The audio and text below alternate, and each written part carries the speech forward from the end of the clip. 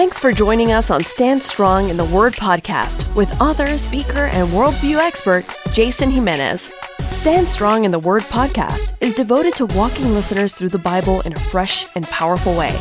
We pray your spirit is nourished as you gain new perspectives and a renewed appreciation for God's Word. Now, here's Jason Jimenez. What's up, my friends? Jason Jimenez here. So glad to be with you guys here on Stand Strong in the Word podcast. Now, today is podcast 108. This is part 5 as we're looking at Friday of Passion Week. Now, in part 4 of last week, podcast 107, we ended by looking at the suicide of Judas. And there's a lot of tragedy there, obviously.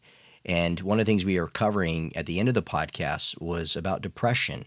We don't know the state of mind fully of what Judas was going through, but given the circumstances, he felt that there was no other option but to take his own life. And that is never a good option for any of us.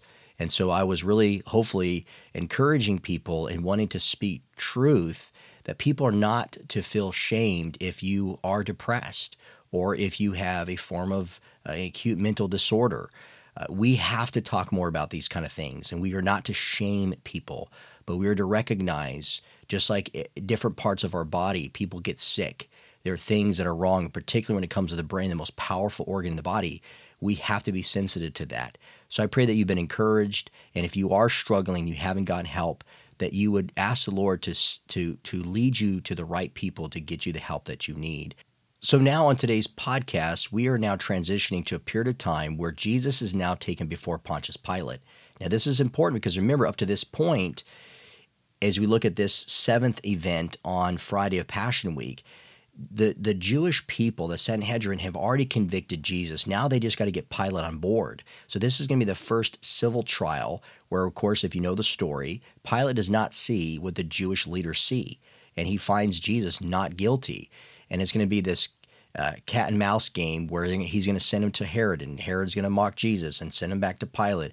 And then Pilate's going to kind of give in to the Jewish people because his life, his position is at stake here. If you go far back into the life of Pilate, there is some information we have and extra biblical sources that kind of give us a perspective of where Pilate was at this time.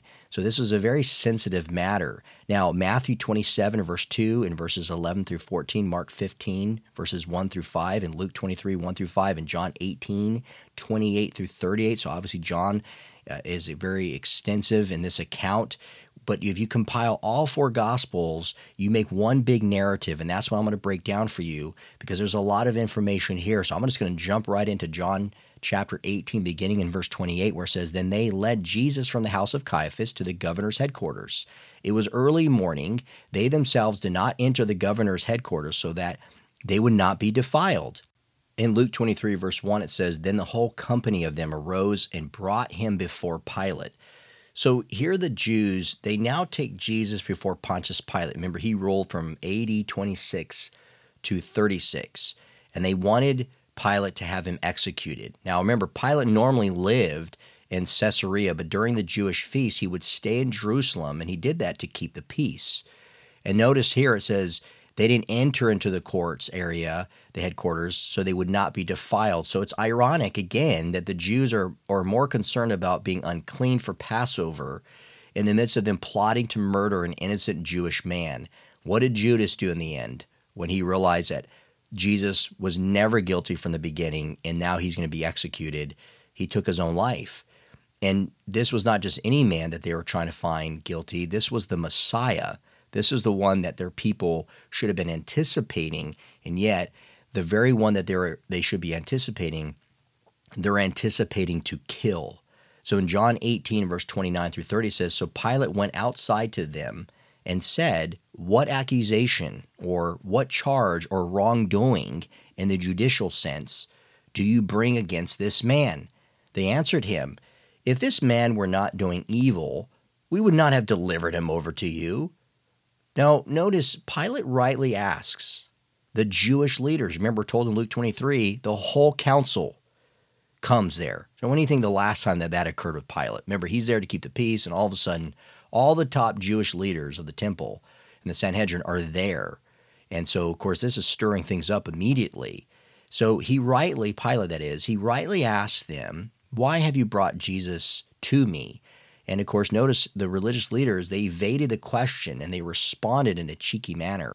So then Pilate responds to the Jewish people by saying to them, "Take him yourselves and judge him by your own law."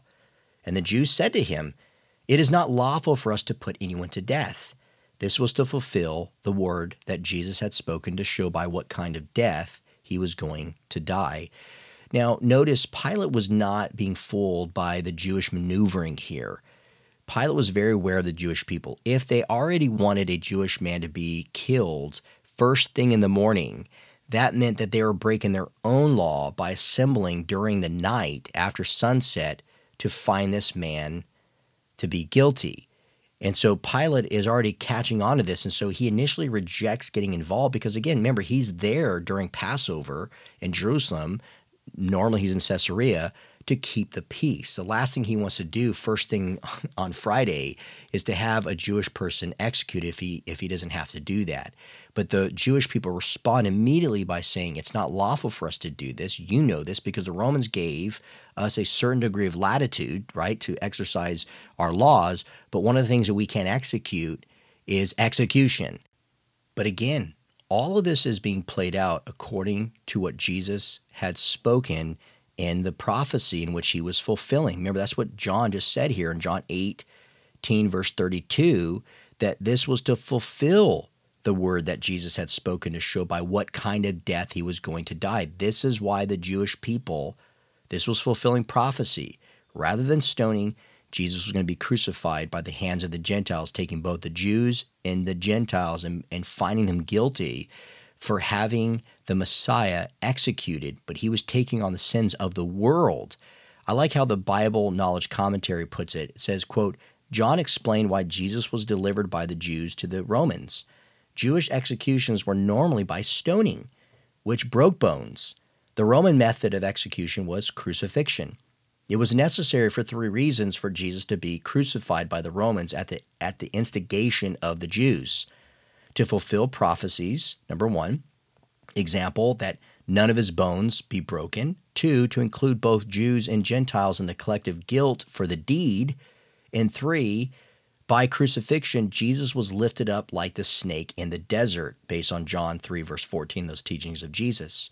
So a person under God's curse was to be displayed, meaning hanged on a tree as a sign of judged sin on account of Deuteronomy 21:23 and Galatians 3, verse 13, end quote. So you see the significance that this all has to do in terms of prophecy. Now, Luke 23, verse 2 says, "And they began to accuse him, saying, 'We found this man misleading our nation and forbidding us to give tribute to Caesar, and saying that he himself is Christ, a king.' Mark 15, verse 3 says, "And the chief priests accused him of many things." This is interesting because if you go back to looking at the Jewish trial, when they all assembled together to have Jesus found guilty, there was no mentioning of Caesar. And of course, these are Jewish people. They hate the Romans. Now they're using Caesar's name to try to strike fear into Pilate. Now, John 18, verses 33 through 38, notice what it says. "So Pilate, entering his headquarters again, and called Jesus and said to him, 'Are you really the king of the Jews?'" So here we see that Pilate was suspicious as to why the Sanhedrin was so adamant about turning over one of their own to the despised Jews. In verse 34, Jesus responds to Pilate, "Do you say this of your own accord, or did others say it to you about me?" Pilate answered, "Am I a Jew? Your own nation and the chief priests have delivered you over to me. What have you done?" So Pilate didn't have a high view of the Jews or their laws. It's very clear when you look at history and even what we can gather here in the accounts of the Gospels. And of course, every Roman, particularly someone like Pilate in his position, the Roman law was superior, and these matters were a nuisance to him. So he wanted to get this over with. Now, again, did he know much about Jesus at this point? No, probably not. He probably heard a little bit of ramblings and this Hiller kind of person. We know that when he goes to Herod heard of him and was intrigued about him, but had never met him. So again, they have little understanding. But again, in the presence of someone like Pontius Pilate, Jesus, who is a poor man who traveled abroad and he was a carpenter, he's looking at him and not really probably thinking this guy is anything special. So keep that in mind, because in verse 36, Jesus is going to respond this way. He says, my kingdom is not of this world. If my kingdom were of this world, my servants would have been fighting that I might not be delivered over to the Jews, but my kingdom is not from the world. So this is probably confusing Pilate, because he's looking at this poor, ratty, dirty man, again, who has been beaten up at this point. And so his figure is pretty mauled at this stage, not to the degree, of course, that he's about to endure in the flogging, etc. But this is probably causing Pilate to think about what is going on between the Jews and this man right now. So in this setting, remember, the Jews, which are God's chosen people, they believe themselves to be superior to the Romans. So the other thing you have here before Pilate is, here you have this poor, dirty man who the Jews are rejecting, and he's talking about a kingdom that is not of this world, meaning it's even greater than the Jewish temple and greater than the Roman Empire. And so he's saying to Pilate, in essence, the way that he's translating it in that culture in the first century, at this time as a Roman, I'm better than all of you. So Pilate, now being a Roman governor, he's feeling that he and his people are superior. Jesus is saying he's superior. The Jewish leaders want to get rid of Jesus because they think they're superior. So you have all this pride going on here, right? But the point is, Jesus, who is God in the flesh, remember, and when you read Philippians chapter 2, he came in great humility. He took on flesh. And yet here he's declaring in humility that his kingdom is not of this world, that it's going to come. And he's putting it into context, the triviality of their earthly rulership. And yet at this stage, at this time, in their mindset, of course, we're going to see in a minute, Pilate's thinking, I have the power to kill you. I have the power to do whatever I want. Caesar is the emperor. He's the most powerful person in the world, and you're talking about a kingdom greater than us? So when Jesus is saying to the Roman governor, my kingdom is not of this world, he's affirming that his rulership didn't interfere with Rome, for his kingdom was not of this world. He's saying that I am not talking about overcoming, because remember, a lot of times people put in context that he was just a Jewish zealot, or that Jesus was a revolutionary person, that he was trying to overthrow Rome, and that's why he ultimately was crucified, and he failed in his attempt to do that. But what Jesus is saying is, there's no interference, if you will, that my kingdom has with you directly right here, right now. He didn't come to be a Roman king. He didn't come to be a Jewish king, but he will nevertheless come again and establish his kingdom on earth. We know this according to Daniel chapter 7, verses 13 through 28, and Revelation chapter 20, verses 1 through 6. Now, in the New King James Version of the MacArthur Study Bible, he puts it like this, quote, by this phrase, Jesus meant that his kingdom is not connected to earthly political and national entities, nor does it have its origin in the evil world system that is in rebellion against God. If his kingdom was of this world, he would have fought. The kingships of this world preserve themselves by fighting with force. Messiah's kingdom does not originate in the efforts of man, but with the Son of Man forcefully and decisively conquering sin in the lives of his people, and someday conquering the evil world system at his second coming when he establishes the earthly form of his kingdom. His kingdom was no threat to the national identity of Israel or the political and military identity of Rome. It exists in the spiritual dimension until the end of the age, in Revelation 11, verse 15, end quote. So that puts things in perspective, but of course the Jewish people are rejecting this. Pilate is certainly not going to understand that. So notice here in verse 37, then Pilate says to Jesus, so you are a king? And Jesus answered, you say that I am a king. For this purpose I was born, and for this purpose I have come into the world, to bear witness to the truth. Everyone who is of the truth listens to my voice. Pilate said to him, what is truth? After he had said this, he went back outside to the Jews and told them, I find no guilt in him. Now, a couple things here. One, notice that Pilate responds dismissively, or he's very cynical about what truth is and about this whole situation regarding Jesus. If he doesn't see Jesus as a threat, he's saying, look, you guys take matters into your own hands. Of course, you can't execute this guy, but I don't see anything guilty. Whatever you found guilty in him, I don't see it. But by him taking Jesus in privately and having this discussion, he's beginning to compromise because he's taking on this matter. Because Pilate felt that he needed to do what was right with the Jews in order to avoid conflict or possible death by Caesar. The interesting thing is surrounding Jesus in all these accounts is that people care about their own interests. Whether, again, the case of Judas Iscariot, he wanted more money. He wanted to be on the right side, supposedly, but yet all the while, really deep down, he realized he wasn't. Now, in AD 32, his protector, Sejanus of Rome, had been executed, and it exposed Pilate of many of his abuses. So again, remember, Pilate was not an honorable man.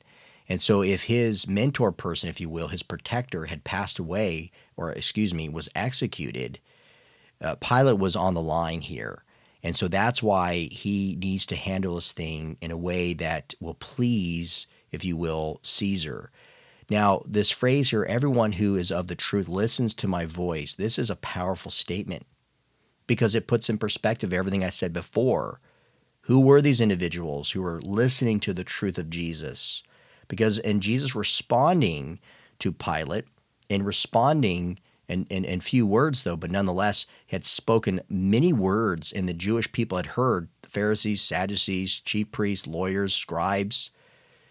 He's pointing out the fact that up to this point now, after all that I've done, you guys have rejected me, meaning you are not people who are listening to the truth because you guys are blinded. You are rejecting the God of truth. And yet you guys are trying not to defile yourself. You're trying to be obedient to the law.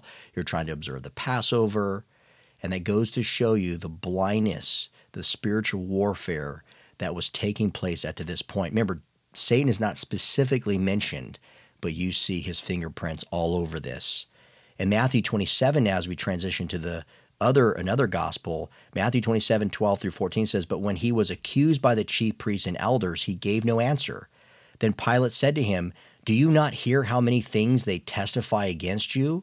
Mark 15, verse 4 says, 'Have you no answer to make? See how many charges they bring against you?' And then back to Matthew, verse 14, but he gave him no answer, not even a single charge, so that the governor was greatly amazed." So this actually gives us insight into the humility of Jesus in the midst of Pilate attacking him along the lines of the Jewish leaders bringing these accusations before Pilate. Because again, this was to fulfill what prophecy said in Isaiah 53, verse 7, Jesus was oppressed. He was afflicted, yet he opened not his mouth. Like a lamb that is led to the slaughter, and like a sheep that before its shears is silent, so he opened not his mouth.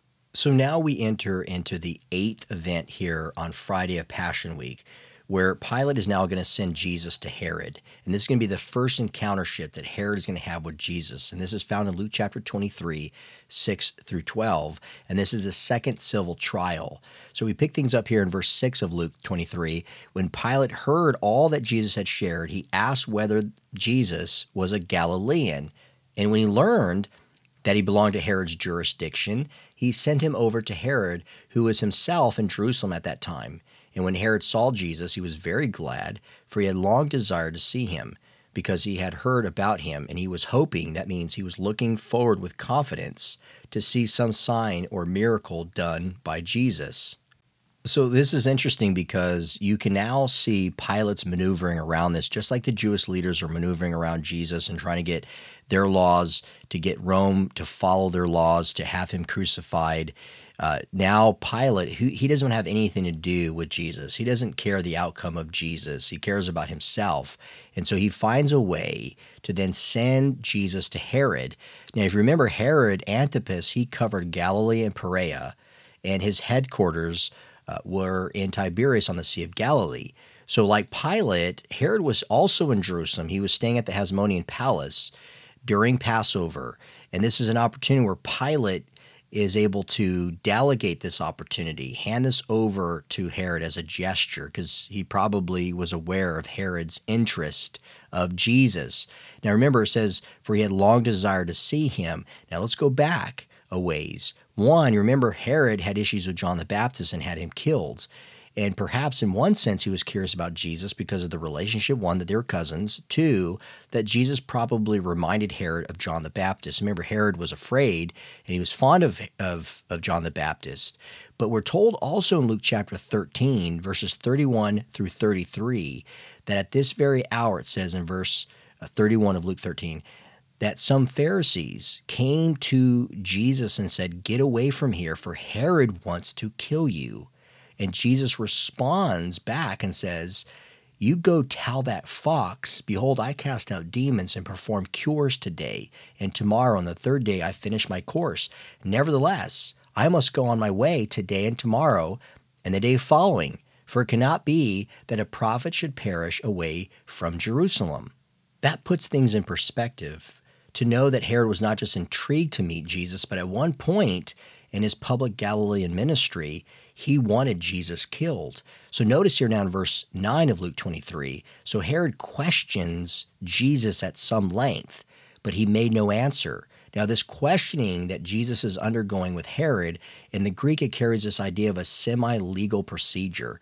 So he technically is questioning Jesus in a legal way, in a legal fashion. Now remember, Pilate had already found nothing wrong with what Jesus was doing, that he was innocent, and yet still he was sent to Herod unjustly. And then we're told in verse 10, the chief priests and the scribes stood by, vehemently accusing him, and Herod with his soldiers treated, that means they despised, they treated Jesus as worthless with contempt, and they mocked him.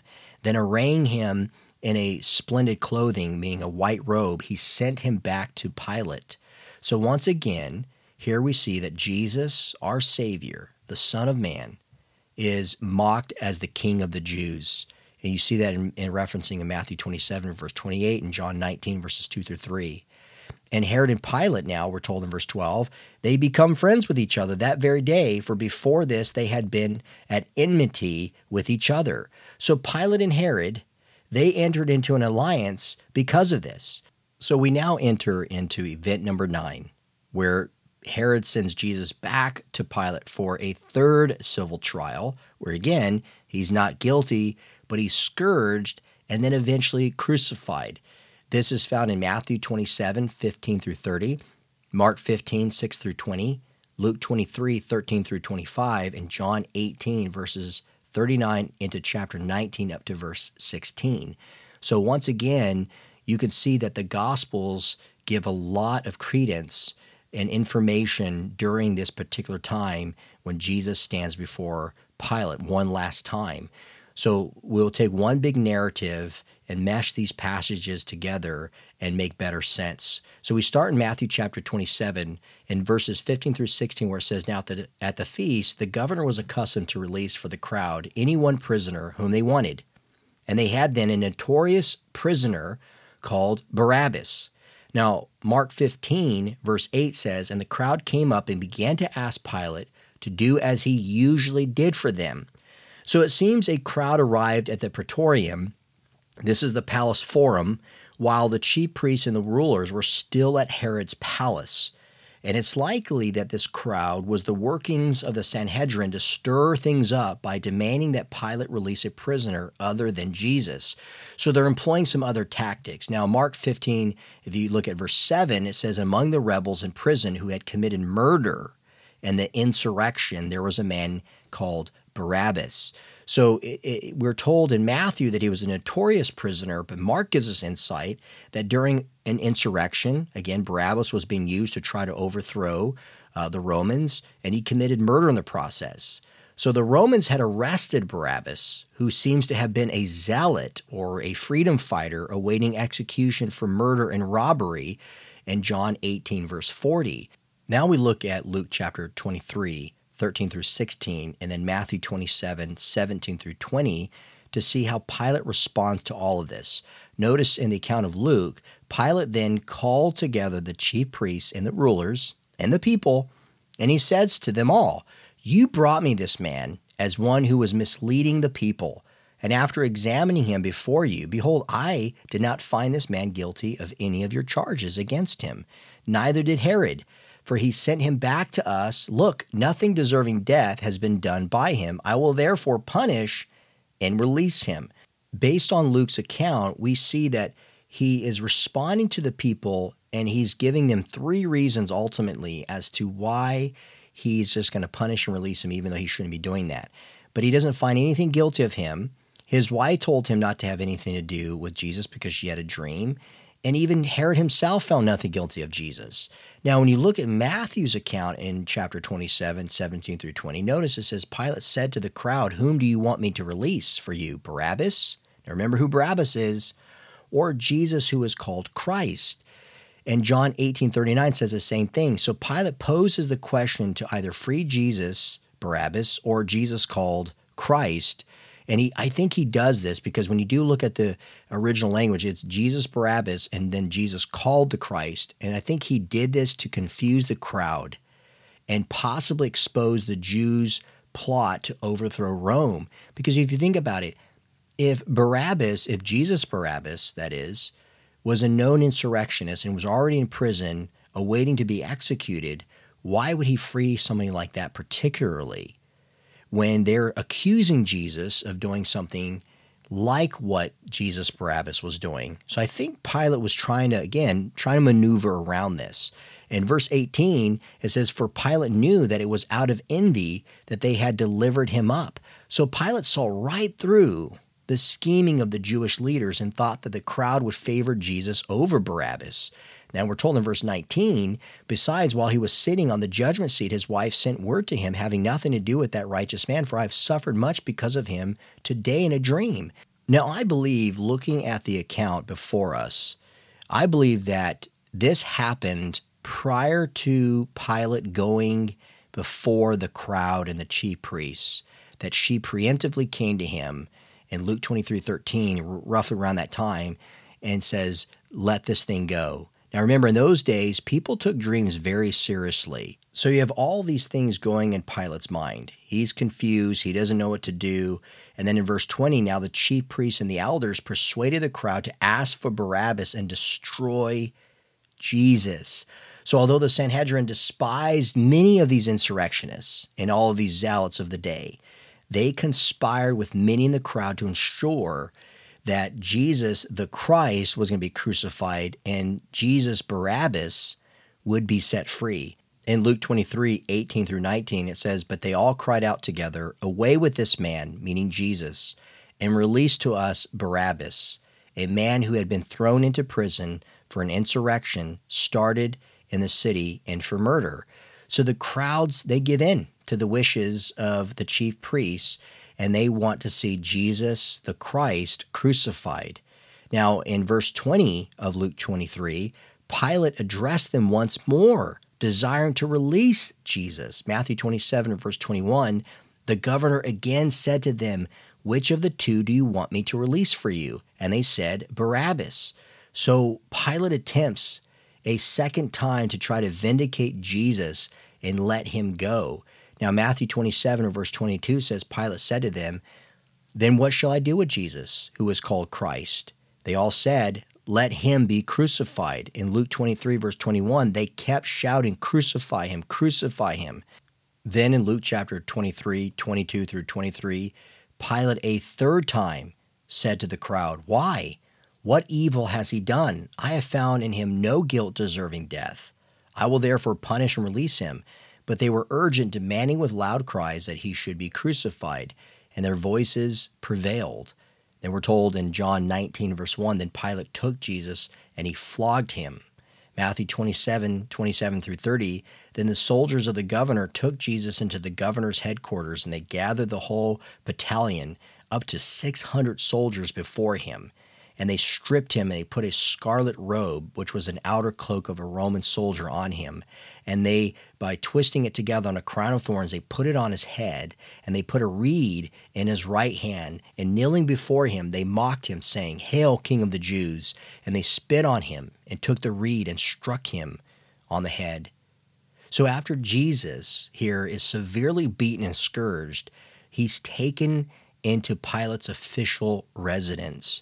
And there, with hundreds of Roman soldiers, they gather around him and they mock and they ridicule him as king. This gesture of putting a reed into his right hand The scepter may have been a bamboo stick, and this was used in the flogging of prisoners. So they're taking weapons and they're putting it in Jesus' hand after they already beat him with it. And they're just mocking him. And then we're told in John 19, 4 through 12, Pilate went out again and said to them, "See, I am bringing him out to you, that you may know that I find no guilt in him." So Jesus came out wearing the crown of thorns and the purple robe. Pilate said to them, "Behold the man." So here Pilate, he presents Jesus to the crowd after he had been beaten and scourged. And he's hoping probably at this point in time that maybe by looking at Jesus' appearance and seeing all these soldiers around, that we've dominated this guy, okay? We've humiliated him. Whatever he's been doing up to this point you guys don't like, he's not going to do it again. Hopefully this will cause a crowd to have pity on Jesus and maybe set him free, and then, of course, they can crucify Jesus Barabbas. But guess what? Verse 6, when the chief priests and the officers saw Jesus, they cried out even more, saying, "Crucify him, crucify him." Pilate said to them, "Take him yourselves and crucify him, for I find no guilt in him." The language that's used here points to the frustration of Pilate with the Jews. And the Jews answer in verse 7, "We have a law, and according to that law he ought to die because he has made himself the Son of God." So now the Jews here are referring to Leviticus 24, verse 16, where it says, "Whoever blasphemes the name of the Lord shall surely be put to death. All the congregation shall stone him, the sojourner as well as the native. When he blasphemes the name, he shall be put to death." And now the phrase Son of God, the title, as you and I know, was actually given to Caesar. So this was not applicable in their mind, the Romans that is, to Jesus. And so they're trying to use that language to find Jesus guilty because that was a title that was only rendered to Caesar, even though the Jewish people didn't agree with that anyway because that was blasphemy. So in essence, if you're going to crucify Jesus for blasphemy, then good luck of the Jews trying to crucify Caesar for making those same things. So this had alarmed Pilate, and it forced his hand to remove any threat that opposed Caesar. So when Pilate heard this statement, he was even more afraid, and he entered his headquarters again, and he said to Jesus, "Where are you from?" But Jesus gave him no answer. So Pilate endeavors to get to the bottom of who Jesus truly is by asking him of his origins. Now, this could be a glimpse into Pilate wondering if Jesus is a godlike character sent from the heavens. So in verse 10, he says to Jesus again, "You will not speak to me? Do you not know that I have authority to release you and authority to crucify you?" So Pilate tries to flex his power over Jesus to take control of the situation. And I think about at this stage, after he had already had him scourged and knowing of the reputation of Pilate, you think he would have to flex his power. But Pilate doesn't know what to do at this point. So you can see this is a situation unlike any other he's ever been in. And then in verse 11, Jesus actually responds to Pilate and says, "You would have no authority over me at all unless it had been given you from above. Therefore, he who delivered me over to you has the greater sin." Even though Jesus stood before Pilate, beaten and scourged, he reminds Pilate that God is sovereign and no one can execute authority without his permission. Go to Acts 4, 27 through 28, or 1 Corinthians chapter 2, verse 8. Now this phrase, "has the greater sin," Jesus is accusing Caiaphas of committing the greater sin that Herod and Pilate, because Caiaphas of all people should have known of the innocence of Jesus. And yet he sends Jesus to these Gentile rulers. Verse 12, "From then on, Pilate sought to release him, but the Jews cried out, 'If you release this man, you are not Caesar's friend. Everyone who makes himself a king opposes Caesar.'" Now the Jews get personal with Pilate. In verse 7, they said Jesus broke their law, their religious law, but now they challenge Pilate that if he releases Jesus, he therefore isn't in agreement with Caesar. So they use a political law to get Pilate in line to what they wanted him to do.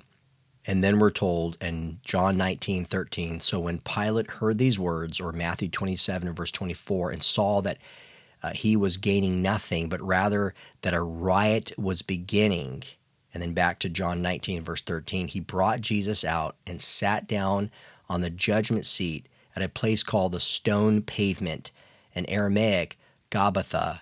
Matthew 27, 24, and 25, "He took water, he washes his hands before the crowd, he says to them, 'I am innocent of this man's blood. See to it yourselves.' And the people answered, His blood be on us and on our children. Pilate seems at this point to come off as innocent himself. However, if you remember, let's go back. Pilate rejected the truth in John 18, verse 38. He pawned Jesus off to Herod in Luke 23, 6 through 12, who wanted to kill Jesus. He ignores the wishes of his wife in Matthew 27, verse 19. He ordered Jesus to be scourged even though he knew he did nothing wrong in John 19, verse 1. He allowed Jesus to be mocked and humiliated and ridiculed in Matthew 27, 17 through 20. And he gave into fear in John 19, 8 and 12 and 13, which ultimately led Pilate to order that Jesus be crucified in John 19, verse 16. Another thing to mention, and when you look at this phrase, his blood be on us, the crowd and the chief priests and all the rulers, they placed an actual curse on themselves if they were wrong, according to Jeremiah 42, verse 5. So from this day forward, the Jews certainly suffered for their rejection of Jesus. So punishment was going to come upon Pilate, as we know historically happened to him after this fact, and so did the judgment fall upon the Jewish people that continued to repeat over and over again for Jesus to be crucified. In Luke 23, 24, and 25, so Pilate decided that their demand should be granted. He released the man who had been thrown into prison for insurrection and murder, for whom they asked, but he delivered Jesus over to their will. Now, you and I know that God is sovereign. He is ultimately sovereign over everything, over every affair. And Acts 2, verse 23, this Jesus delivered up according to the definite plan and foreknowledge of God, you crucified and killed by the hands of the lawless men. So even though we see all the guilt on man's side, nonetheless, God was going to use this because Jesus Christ was here to fulfill prophecy and he was here to atone for the sins of mankind. We're told in John 19, 14 through 16, now it was the day of preparation of the Passover. It was about the 6th hour. And he said to the Jews, behold your king. So John mentions the time of day for Passover because he wants to point to Jesus as the Passover lamb. Isn't that amazing? And then verse 15, they cried out, away with him, crucify him. Pilate said to them, shall I crucify your king? And the chief priests answered, we have no king but Caesar. So he delivered him over to them to be crucified. I like what the New Bible Commentary said regarding Pilate. They write, quote, Pilate was naturally not willing to release a dangerous man, as well as to condemn an innocent one, but he thought it wiser to yield to the intensity of the demonstration. A later Jewish ruler is said to have characterized Pilate as inflexible, merciless, and obstinate. This is borne out by his behavior here. For the common view that he showed vacillation and weakness is an understatement. At the end of the day, Pilate showed no mercy, let alone justice, to an innocent man, end quote. And I think that's true. We don't have sympathy for Pilate. What he did showed no mercy, and he was completely inflexible, and he believed that his life was more important than the innocent life of Jesus. Now, we know through the death and burial of Jesus and the resurrection on the third day that it offers us life. And that's the point, I think, my friends, as we conclude this podcast today. And again, a lot we covered, but you see the intensity. I mean, when I was reading through it, hopefully maybe you got the same thing. You can sense, it's like almost like being there, and you just worry and you feel so sorry for what Jesus was going through and how they treated him. But we're so thankful, aren't we? We're so thankful for what Jesus endured for your sake and for mine. And even though man steps in there and they try to do what man thinks is best, God's in control. And may that be a reminder to all of us. Right now, as I'm recording this, we are in the period of time where people are self-quarantining during this coronavirus outbreak. There's some panicking going on with a lot of people. Up to this point, we've had several 100,000 people infected with this virus. We've had up to 10,000 people die as a result.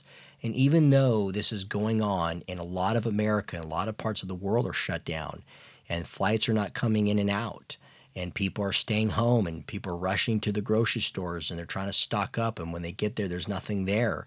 And every day the president and his staff and his cabinet are coming out, and a lot of the health experts, and they're saying, hey, look, These are things we need the American people to do. Even as we go through these kind of things, and we don't know when the end's going to be here, when this is all going to stop, we trust the Lord, don't we?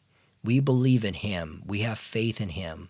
So my friends, as I was sharing with some friends earlier during this week, as I'm recording this right now in March of 2020, we have to remember that when we are afraid, when we are struggling, when we think that evil is winning, we have to turn to God's Word. And one of the greatest dosages that eliminates fear is the Word of God. So may we continue, as a body of believers around the world listening to this podcast, may we continue to be grounded in God's Word. And that's why I so appreciate the time I can have with you guys. It's almost like we're having a Bible study together, opening the Bible and studying the life and teaching of Jesus Christ. And to me, it's been life transforming, and I pray it's been to you. So thank you, my friends, for listening. And until next time, keep standing strong, my friends. For more information on Jason Jimenez and Stand Strong Ministries, visit us at standstrongministries.org. Thank you for listening, and keep standing strong in the Word of God.